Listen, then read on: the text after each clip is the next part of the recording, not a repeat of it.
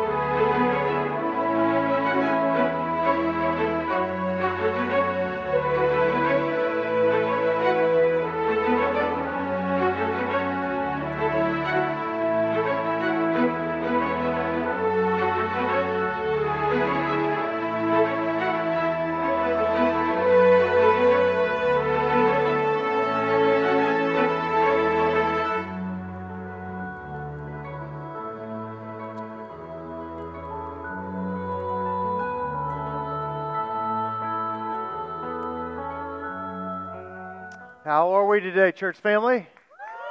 Good. Good to have you guys. My name's Jeff, and I want to welcome all of you here this morning. And while we're on welcoming, can we just say a nice round of applause for all of our first-time guests here today? Thank you guys for being here this morning. Glad to have you guys. As we think about first-time guests, you heard Christy say, if you could read her lips after you were watching anybody follow that? Did you see that? Kind of funny. I'm like, my baby's like a ventriloquist up there.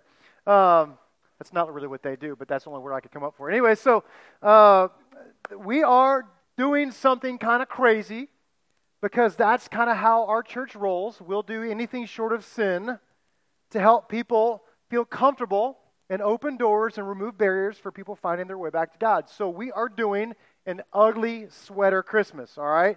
So what that means is I need you guys to get fired up to wear your ugliest, jacked up sweaters so we can remove any barrier anyone might have with showing up with what they think the proper dress is on our Christmas service. Because you know it's a big deal for some folks, right?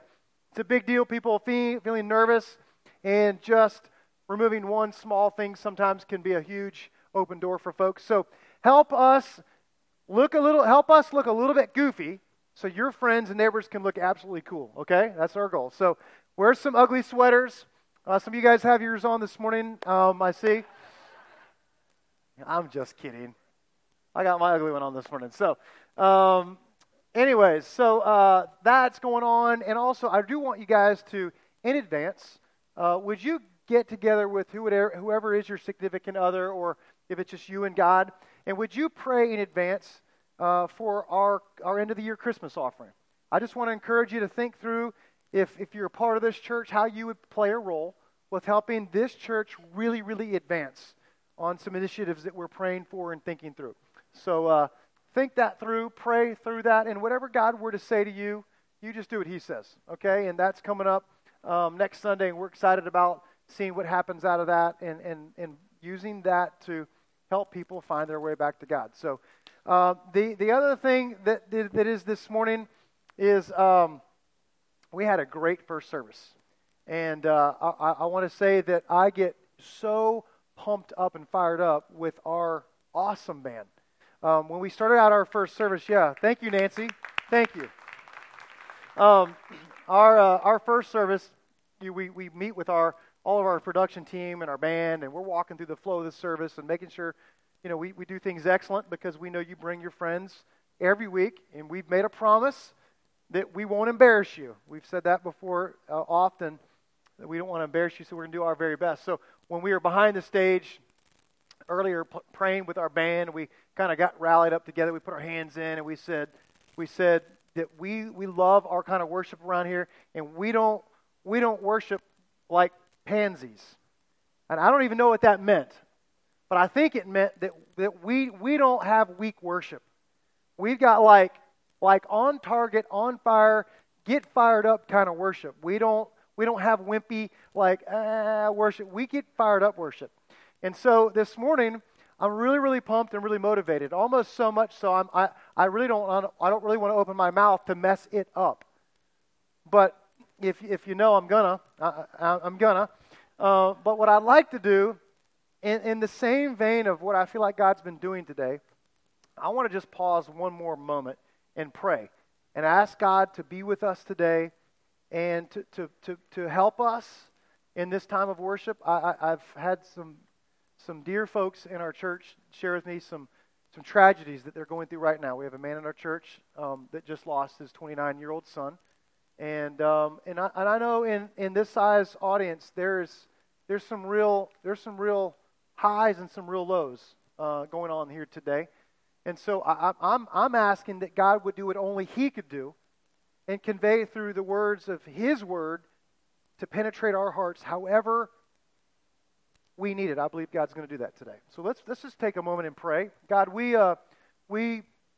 reverently take one more moment, God, before we open your word, to ask you to do what only you could do. God, I pray that I would take a step back. My words wouldn't matter, but God, I pray you would take and you would connect, you would convey, you would speak loudly and prick our hearts, and God, remind us that you are on the throne. You are not off the throne. You are sovereign and in charge of this earth. And you are leveraging everything, every good, every bad. You are leveraging it, God, to raise us up, our faith, our belief. And every good story and bad story, every happy story and sad story, you're leveraging it, God, for your purpose. And so that every man, woman, and child on this planet could know your grace and know your love. So I pray for those specific things that are going on here this morning. God, would you touch down in our lives? In your precious name we pray, amen. One more thing before we get started. Last week we prayed for our lady soccer team. I want to congratulate Chelsea and the rest of the Lady Cougars from CSU. They came in second. They don't like to see that. I know they wanted to see that. But it's pretty cool to be able to say you are second in the nation in women's soccer. So that's pretty cool. So congratulations. You guys are awesome. So we're in week 3 of a series called Legacy. And I have done a whole lot of thinking prior to and during this series about the idea of legacy. I'm not a spring chicken any longer. I am over midways of what we would consider middle life or midlife. So I'm doing less thinking about how to begin or where we're at in this moment, and I'm thinking more about how to end. Like how to leave this life well. And I know some of you guys are younger than I am. Many of you are younger than I am. In fact, the average age of our church is like 27. So, but I want us to see something today.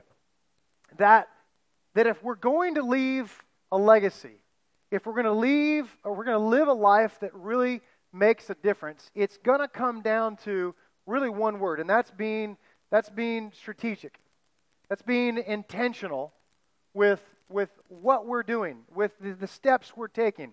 Because we're going to have people that notice our lives, notice our actions far more than our words. And if we're a church of people who are really subscribing to God and His purpose and knowing that, man, His purpose is better than my purpose, and when I am really fueled and satisfied is when I'm living in the purpose God has for my life. When I'm thinking through that lens, we have this incredible opportunity to have impact, to make a difference in this world. If you noticed a couple weeks ago, we said, and here I'll be real honest, I've been trying to think of prior to this series how I would motivate our church.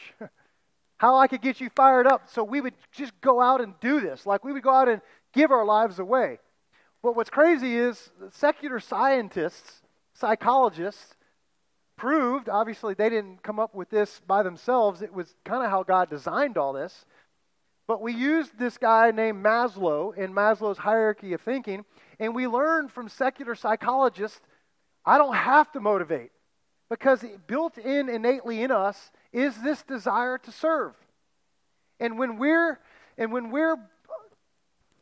doing this, it's as if our needs are being met. So what he said was our highest need. He went through like a list of all these hierarchy of needs. And the greatest, deepest, most intense, most wanted and needed need we have is to have an impact in others' lives. So when we're fully satisfied, when we're really living on target, is when we're being like our Creator. He gave Himself as a sacrifice for us, and He wants us to give our lives away to others. And when we're doing that, like bam, wow, pow, we're full. We're content. And so I want to do something today that's going to sound a little bit like, are you seriously going there? And then I'm going to turn the corner and apply this part of the subject to how I feel like our church can really apply this. And I hope we'll walk away today and we'll be the church. We'll be these people. And for those of us that think that's good for somebody else, it is. Absolutely, it's good for somebody else. But this is absolutely quintessential, the thing that allows us to live life well and to be fulfilled and to be satisfied. So if you got your Bible, if you don't, no sweat. If you're new to Bible study, we've got verses on screens, and you can follow on your smartphone, several good apps to do that with. So today we're asking the question, how do we live our life intentionally? And let me show you what God is going to do in the end to help us backtrack of how we do this.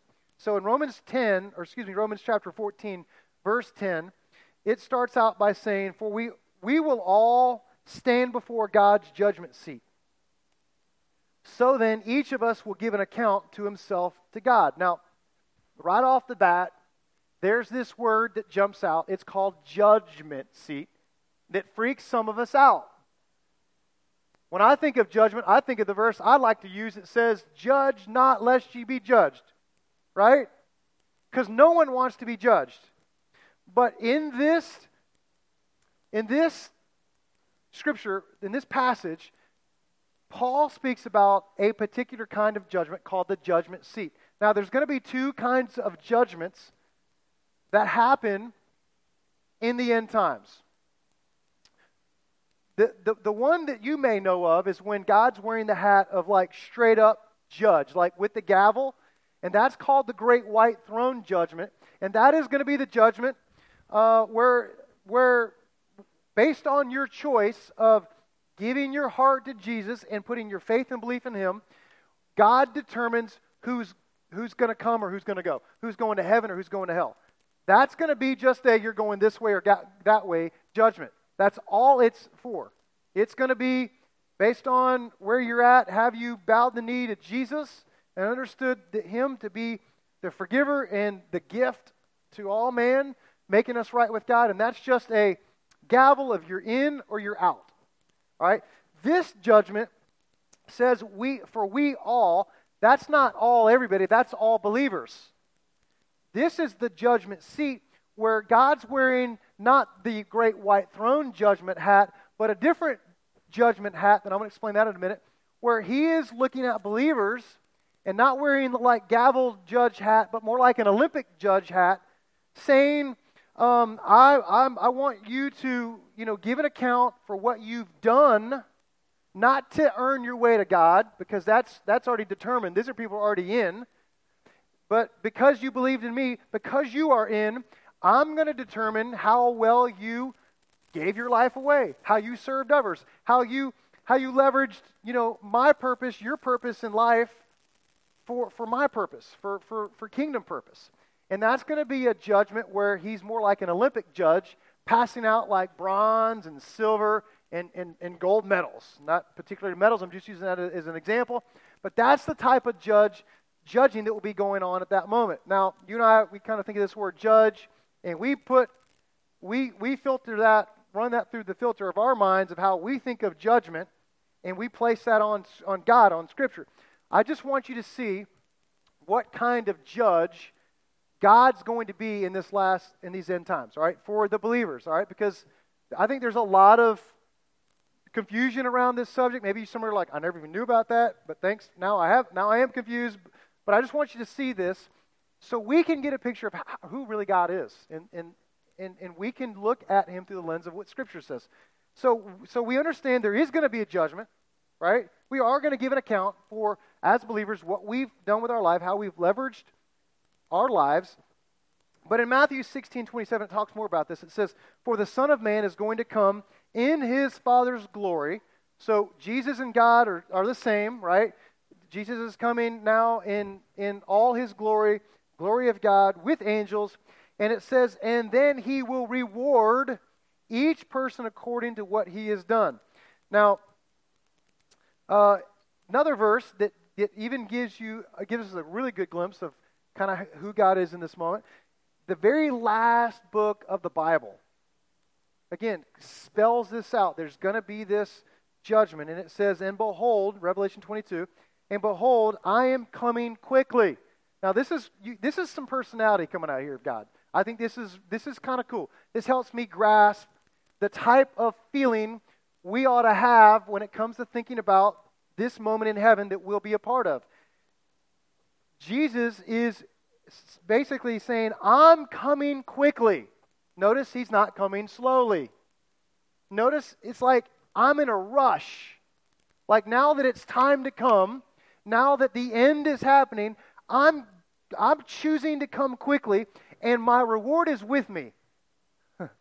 Like he's not leaving it behind. Like he's so excited he can hardly wait that he's going to show up and he's bringing his rewards with us, to us. He can't wait. And what's cool is, if you've ever taken a word study and just looked up this word reward, it's used two different ways. It's used as a word mythos, which means wages or salary, and it's also used as a word called apodidomi, which means pay back. So essentially, he's coming to give us and pay back with wages, with reward, to those of us who have been involved in this thing, playing our role, being like Christ to others, serving others, helping others, just being a friend to somebody, hugging a neck. And he's saying, there's going to be a moment in time at the end when you're going to give an account for what you're doing and what you've done, and I can hardly wait to reward you. Now, to me, it doesn't take like pressure off, but it helps me see God for the blesser and rewarder that he is. Meaning, some of us, you're going to get a bronze. It's not so bad, it's pretty good, right? Come on, let's hear it for the bronze people, right? Right? Some are going to get silver, some are going to get gold, medals, like wow.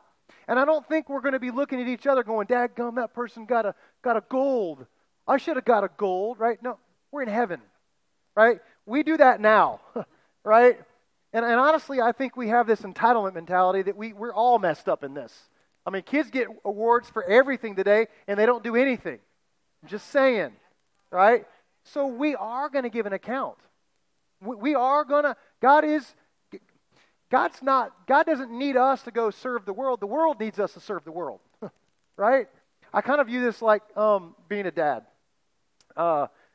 Every now and again, we rally the Murphy team together because it's like wintertime and really it's about to happen. And because there's leaves like all over my yard. I have trees. There's just trees everywhere. We live kind of a pile of trees in the woods. And, every now and then I'll get everybody out there and it's time to rake. And, sometimes they're like in the mood. Sometimes they're like, "Oh, Dad." And it's like kind of like pulling teeth. And I feel like I'm God, like, can't you just go help somebody in the world? And so, I try to get the kids on board, and they'll, sometimes they'll be motivated, and I'll notice, what they're doing, and I'll reward them for what they're doing. I mean, there's been times they've gotten out there with me, and they've just really, really hung in there, and I've been proud of them. And we'll load up, and we'll say, "All right," and everybody knows, if you know much about me, Krispy Kreme it's like God. I mean, I dropped off a box last night because I was dreaming of I kind of wanted a box for me but I felt like I needed to serve somebody else. So, but it's goodness. It's just like, it's holy. It really is. And so, there's times when my kids are working, and I'll bless them for it. And I really feel like God looks at us, and He just longs to bless us for the works we're doing. And I think He looks at it like through the lens of a father.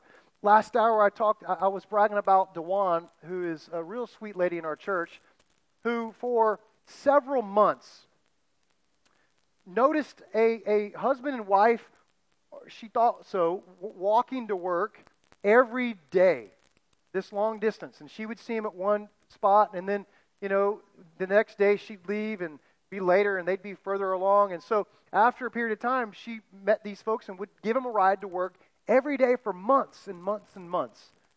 And I don't know that I would do that, but she did that for months. Dewan's a single mom. She's got a few kids. And I thought, what an amazing woman Dewan is. Well, the story goes, in several months we even talked about her and what she did. She rallied her small group together and said, hey, here's what's been happening. Wonderful family. He works at this one place and she works over here, and they've been walking for miles. Their kids go to school over here. Do you think we could rally together and raise them some money to buy them a car? They rallied together and seriously bought this family a nice car. I mean, a nice car. And I bragged on her last hour, and everybody just applauded for her, and they were so proud. And I thought in that moment, it's kind of how it's going to be in heaven. Anybody upset that we just blessed Dewan and thanked her and gave her a gold medal in front of anybody? And we were like, no. And I think that's how it will be. God's going to reward us. And He is a God who is so excited with his family and what we've been doing. He can't wait to reward us. So that's the picture I want you to have. So that's the idea of what we're looking at here. God loves us and He wants to reward us. So let me ask you, let me just kind of throw this out.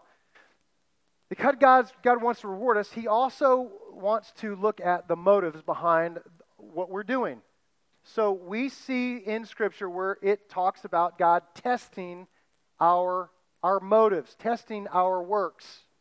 So what I'd like to do is give us the answers of the test before the test, as the test is happening, so to speak. So anybody ever get the answers in school before the test happened? Anybody? Just a moment for disclosure and honesty here. Okay, I did it. I tried to get the answers to every test. People got very wise quicker. Like, Murphy, you got to do your own work. We're not helping you ever anymore. So here's what I want to give you. I want to give you the test in advance. Tell you how God's going to judge our motives. How God's going to look at what we're doing. All right. So in 1 Corinthians 3:12. It says, if any man builds on this foundation or buys into this teaching, if anyone builds on this foundation using gold or silver, costly stones, wood, hay, straw, his work will be shown for what it is. So whatever you're offering, whatever you're doing, whatever works you were doing on behalf of God, whether it's gold or awesome stuff or that week you can't offer gold and it's wood or it's whatever it is. Whatever you are doing at whatever point in time, your work will be shown for what it is. God's going to evaluate and know the motives. So because the day will be known for what it is, because the day will bring it to light. It will be revealed with fire, and the fire will test the quality of each man's work. It is what he has, if what he has built, he will receive his reward. So even our works will be tested. All right, so here's the test. Answers to the test. The first one I want to give you is this. The test of relationship. That's going to be the first test of our motives. The test of relationship. Why did you do the work? And again, sometimes I test my kids to see why they're doing things. Couple funny little aspects of my kids. The whole leaves thing. We got twigs and branches and all kind of stuff in my yard. I remember one time we were raking leaves, and my middle daughter, Ashley, was fairly young, and everybody's raking, and I've got the tarp out, and we're dragging tarp, and I'm telling you, like, we can have piles of like 5-foot leaves, like several of them. And Ash is walking by one day. She's young. She's like 4 years old. She's holding one leaf. She's like, "You can thank me later," like for one leaf. I thought it was kind of funny. But every now and then, I like to test my kids. I like to know their motives, right?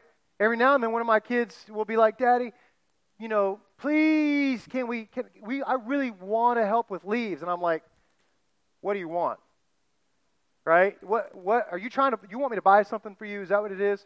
One time I came home, and since I'm talking about Ash, one time I came home, and my office was a mess. It was a disaster.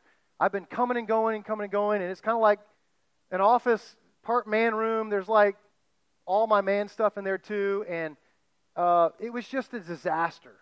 It's got a closet, and there was like hunting clothes and just office stuff, and it was a mess. And Christy had been on me, like, I don't know, maybe like a year or two to clean it up. And I came home one day, and it was immaculate. And not just like shoved up under a couch or in the closet or just stuffed under in a drawer. Like, it was perfect. Like, I needed to organize it anyways to get stuff to where it could be functional. Like, put places where they need to go. I'd come home this one particular day, and Ashley, my middle, had like spent hours organizing. Hours. And I walked in, I was like, "Who did this?" I was like, "Christy, I'm sorry, I would have done it." She's like, "Your daughter did it for you, okay?" And I was like, "Who?" And Ashley had done this. So I went into Ash, and I was like, "Ash, you did that for Daddy?" And she was like, "Yes." She's smiling. I was like, "Do you want something from me?" And she's like, "Daddy, I just love you. I gave her $2,000. No, but I wanted to. Right? You parents, you know what I'm talking about? When a child does something because they want to, or because they love you, or because the relationship you have, the same thing goes with God. In that first part of this message, He is coming as a rewarder. He is coming like anticipating. I can't hardly wait. I'm bringing it with me. I can't wait to reward them. And so the test of our works, first thing is the test of relationship. The second is the test of like our really innermost motives. What is our motive? Matthew 6:1-4 says, "Be careful not to do your acts of righteousness before men to be seen by them. If you do, you will have no reward from your Father in heaven." Motives are important to God, right? He doesn't want to drag people kicking and screaming. In fact, He doesn't do that.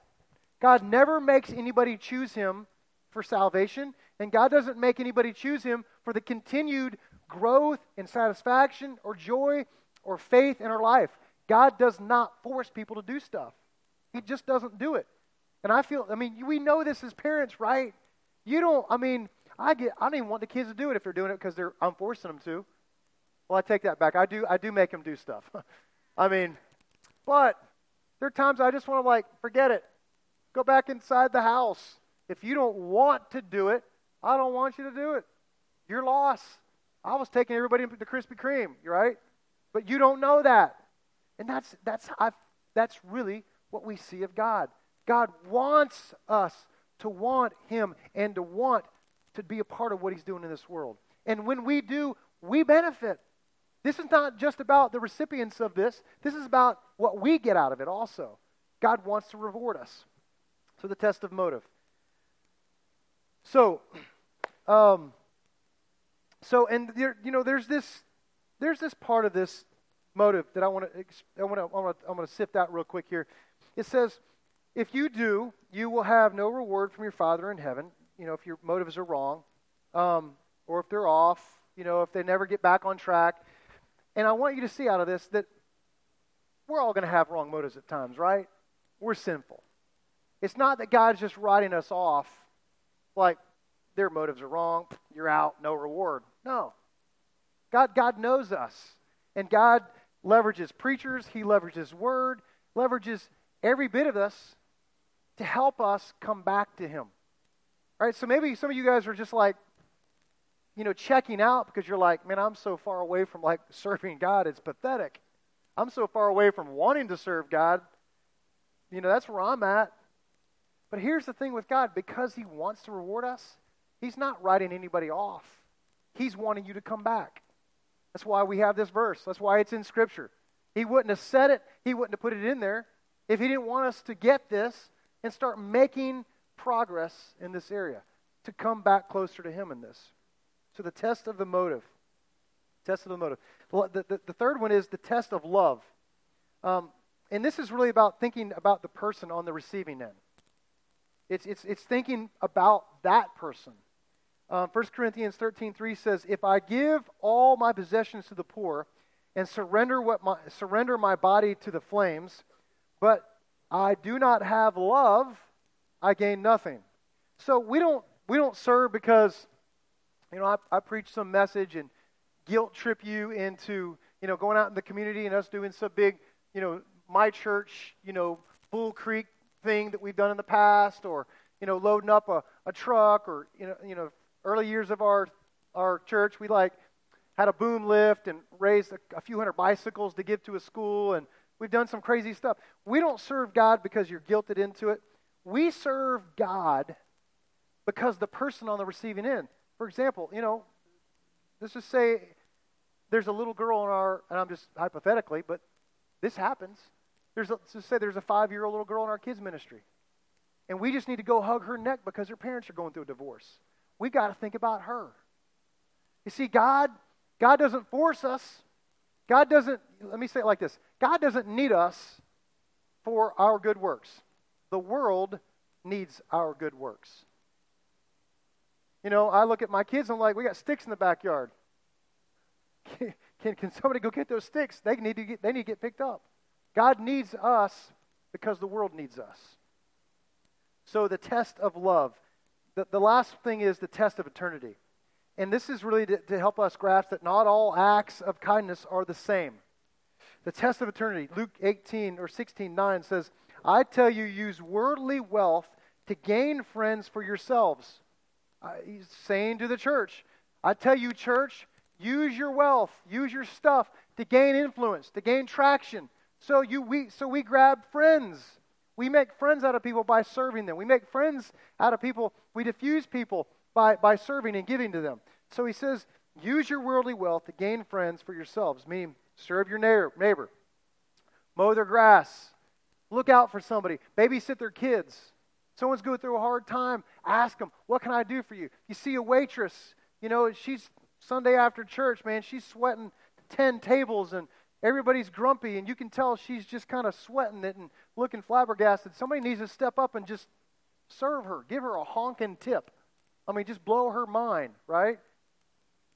But it's not just, it's nice, but it's not something that lasts unless we connect that somehow to the gospel. Scripture says, here's my alarm. That means I got to be done. I'm not worried about that. I'm going to hurry. So it's good to be nice, but we got to connect it to the gospel. I said this a few weeks ago. Social justice isn't really justice without spiritual justice, right? If we go give someone a cup of cold water, if we go serve someone who's on the streets and has no food, but we don't connect it to the gospel, all we've done is help fill someone's belly up. And that's nice, but not all nice things are equal. Meaning, we need to always, everything we do, connect it to Jesus. We need to connect it to the gospel. I need to help someone see that, man, I love you. Can I tell you what's going on inside of me? Here's the gospel. The reason I serve is because someone served me. We need to leverage everything we are, everything we do to the gospel. And let me just be honest. This is my heart for our church. I want our church. I want us to leverage everything we are. I want us to leverage everything we have to help people find their way back to God.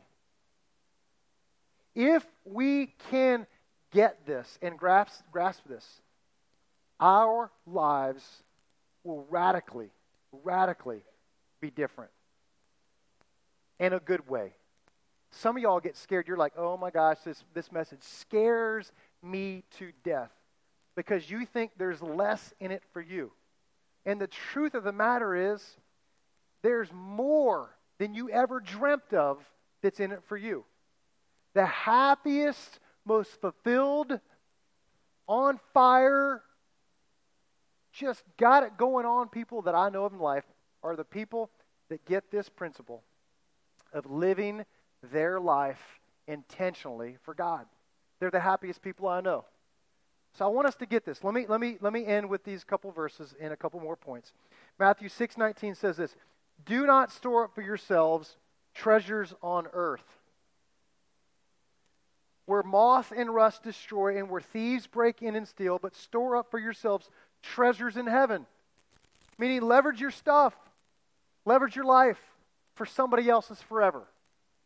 Leverage everything you are. Leverage your money, leverage your car, leverage your house, leverage a box of Krispy Kreme donuts. If you don't have a few bucks in your wallet, $10 for a box of Krispy Kreme donuts, leverage your hug, leverage your body, leverage everything we have for the purpose of somebody else. It says, but store up for yourselves treasures in heaven.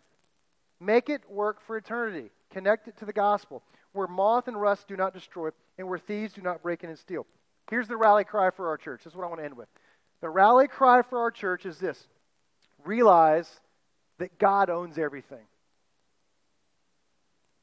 I'm telling you what, if you and I can grasp this, that God owns everything, it's the single most liberating principle that I know of, that I've seen exercised in my life and other people's lives. Understanding that God owns everything is probably one of the most critical things to all of our spiritual growth, all of our happiness, all of our faith, probably tied up in understanding that it's all from God. Everything that you have, everything that you are, everything that you've been blessed with, guess where it came from? It came from God. However smart you are, God gave you the smarts. Whatever you've got, it's been something that's been blessed and given to you by God. Chronicles 29:10 says this, "Praise be to you, O Lord, God of our father Israel, from everlasting to everlasting. Yours, O Lord, is the greatness and the power and the glory and the majesty and the splendor, for everything in heaven and earth is yours. Yours, O Lord, is the kingdom. You are exalted as head over all." The car you drive, the house you own, the money, not just the 10% that God says is supposed to be mine for church or my house, but all of it, every bit of it. If I can understand that God's the owner and I'm just managing what He's given to me, then I can get this principle of it's all God's. Second thing is this: manage everything you have on His behalf. That's how we live intentionally. Understanding God is owner of all and managing everything on His behalf. Matthew 10:42 says, "And if anyone gives up a cup of cold water to one of these little ones because he is my disciples, I tell you the truth, he will certainly not lose his reward." Again, this is a whole day wrapped around God wants to reward us. I know there's mentalities and churches debate, and some are like sad churches, and God's just grumpy with us, and we just got to live like miserable, and that makes God happy, right? I grew up in a church like that. That's not the God of the Bible. God wants to reward us. That song we sang before I spoke, God is a good God. And I know there are times in our life where we wrestle with, is God a good God? Those of you that have gone through a loss, those of you that are struggling financially, struggling this time of the year. I lost my mom years ago, the day before Christmas. For many of you, this is a tough time of the year. God is a good God.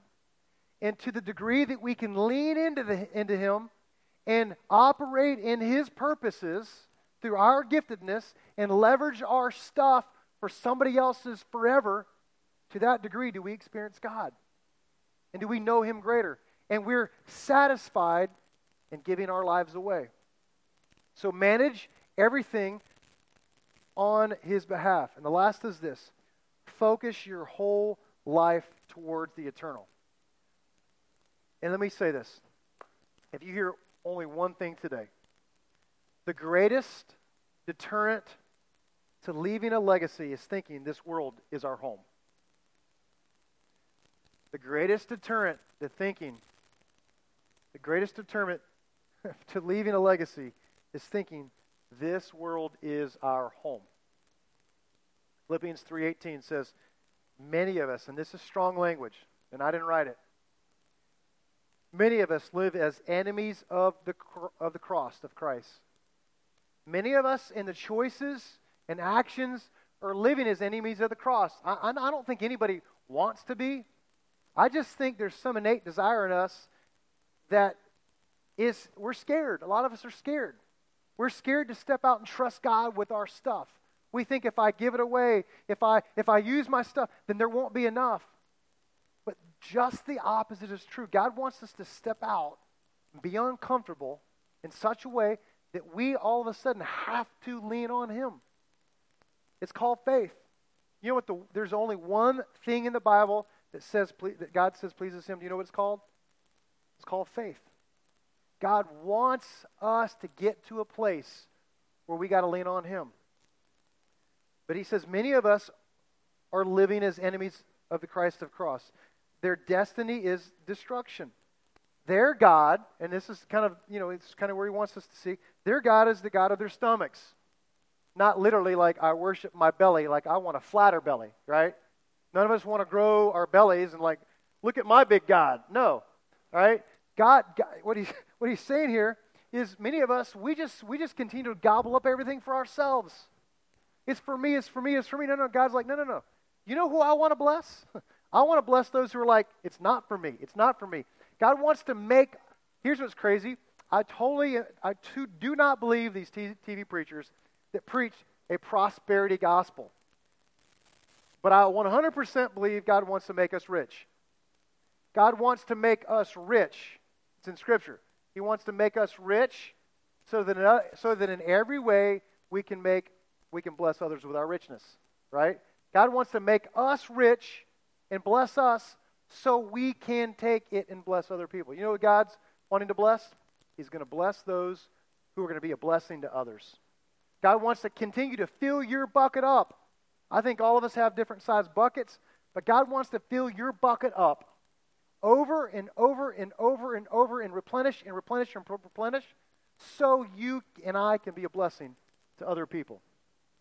Focus our whole lives towards the eternal. This last of this verse says, their mind is on earthly things. Those that are the gods living as God of their stomach, their mind's on earthly things. But our citizenship, and this is how I see our church. This is how we're going to live as a church. This is what I believe about us. This is what I see us doing. This is where I think we're going to continue to grow. But our citizenship is in heaven.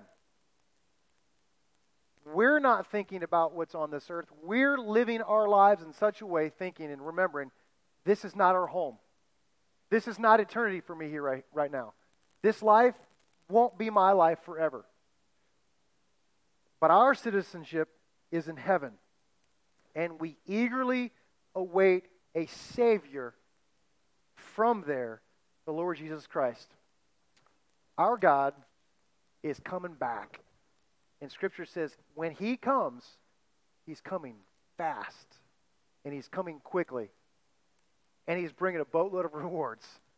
We have a God who's a good God. And He wants to richly bless us so we can bless others. The question is, and I think this is the question for all of us to ask ourselves individually, how will you live your life intentionally so that we can leave a legacy? Because your friends are watching, your kids are watching, the whole world's watching. The only thing that separates us from every other world religion is that we have a God who gave his life for us, and he came back from the dead. So I'm in. I'm in. I'll follow anybody who can do that, right? And so because he loves us and doesn't twist our arms to love back or to serve or to give our stuff away, he just says, I hope you will. I'll hope you'll step out of your comfort and let me be God and on the throne of your hearts. Let's pray. God, I pray as this is like a just a big mouthful gush of information in Scripture. God, I pray that your Spirit would help us to apply this personally to each of us. How do I play my role? I don't think there's a person in here that just wants to go up against you. I don't think that's really probably any of our hearts. But God, I just know that it's so easy for us to trust in ourselves. I know it's so easy, God, to be prideful and think that I got this all on my own. But God, you set this up pretty smart and pretty well. I mean, all of us, God, I recognize we're going to run out of ourselves. We're going to get to a place of deficiency, God, and I believe with all my heart it's for the purpose of being dependent on you. Deficiency for the point of dependency, God. And I ask that you would open each of our hearts, help us to grasp giving our lives away. And God, I pray that it would start today with us just looking around and looking for someone we could love, we could serve, we could hug someone's neck, give $1, give 10, give 100,000. God, I'm thankful for the person that just wrote a massive check because they want to play a role in making a difference. God, I pray you bless them so they can continue to be a blessing. Lord, I pray this does not ever become misconstrued as the church wants our money, wants our stuff. But God, I pray that we would see this exactly the way you want us to see it. Help us to see how you want to reward and bless us so we can be a blessing to others. God, help us to grow in this area. Help us to be the best at it. God, I pray that you would help us in this church be a light to every man, woman, and child in this city and abroad. In your precious name we pray. Amen. Our host teams are going to come. We're going to close with an offering. Let me just say, if you're a guest today, I'm so sorry you had to hear that message. Not really. But I just want you to be our guest today. You now, if you're a guest, you see what our hearts are. You see what our intentions are. There's no hidden agenda around here. We live to serve you. And we want you to know us by our actions, not so much by what we say. And so let me add, if you're a guest here today and you're hurting and you're in a bad place financially, light bill or the light's out or something's going on in your world and you need something out of this bucket today, I encourage you just to take it on your way by, okay? It's one of the things we say around here. No one ever can steal anything because we've already given it away, all right? So I encourage you to do that. Everyone stand up with me as we prepare our tithes and offerings, those of us that play that role in this church. And I pray God would bless you this week. And I encourage you, we worship in this last song. Let's say thanks. Let's just rip this roof off and say thanks for God who gave his life for us. Let's do that.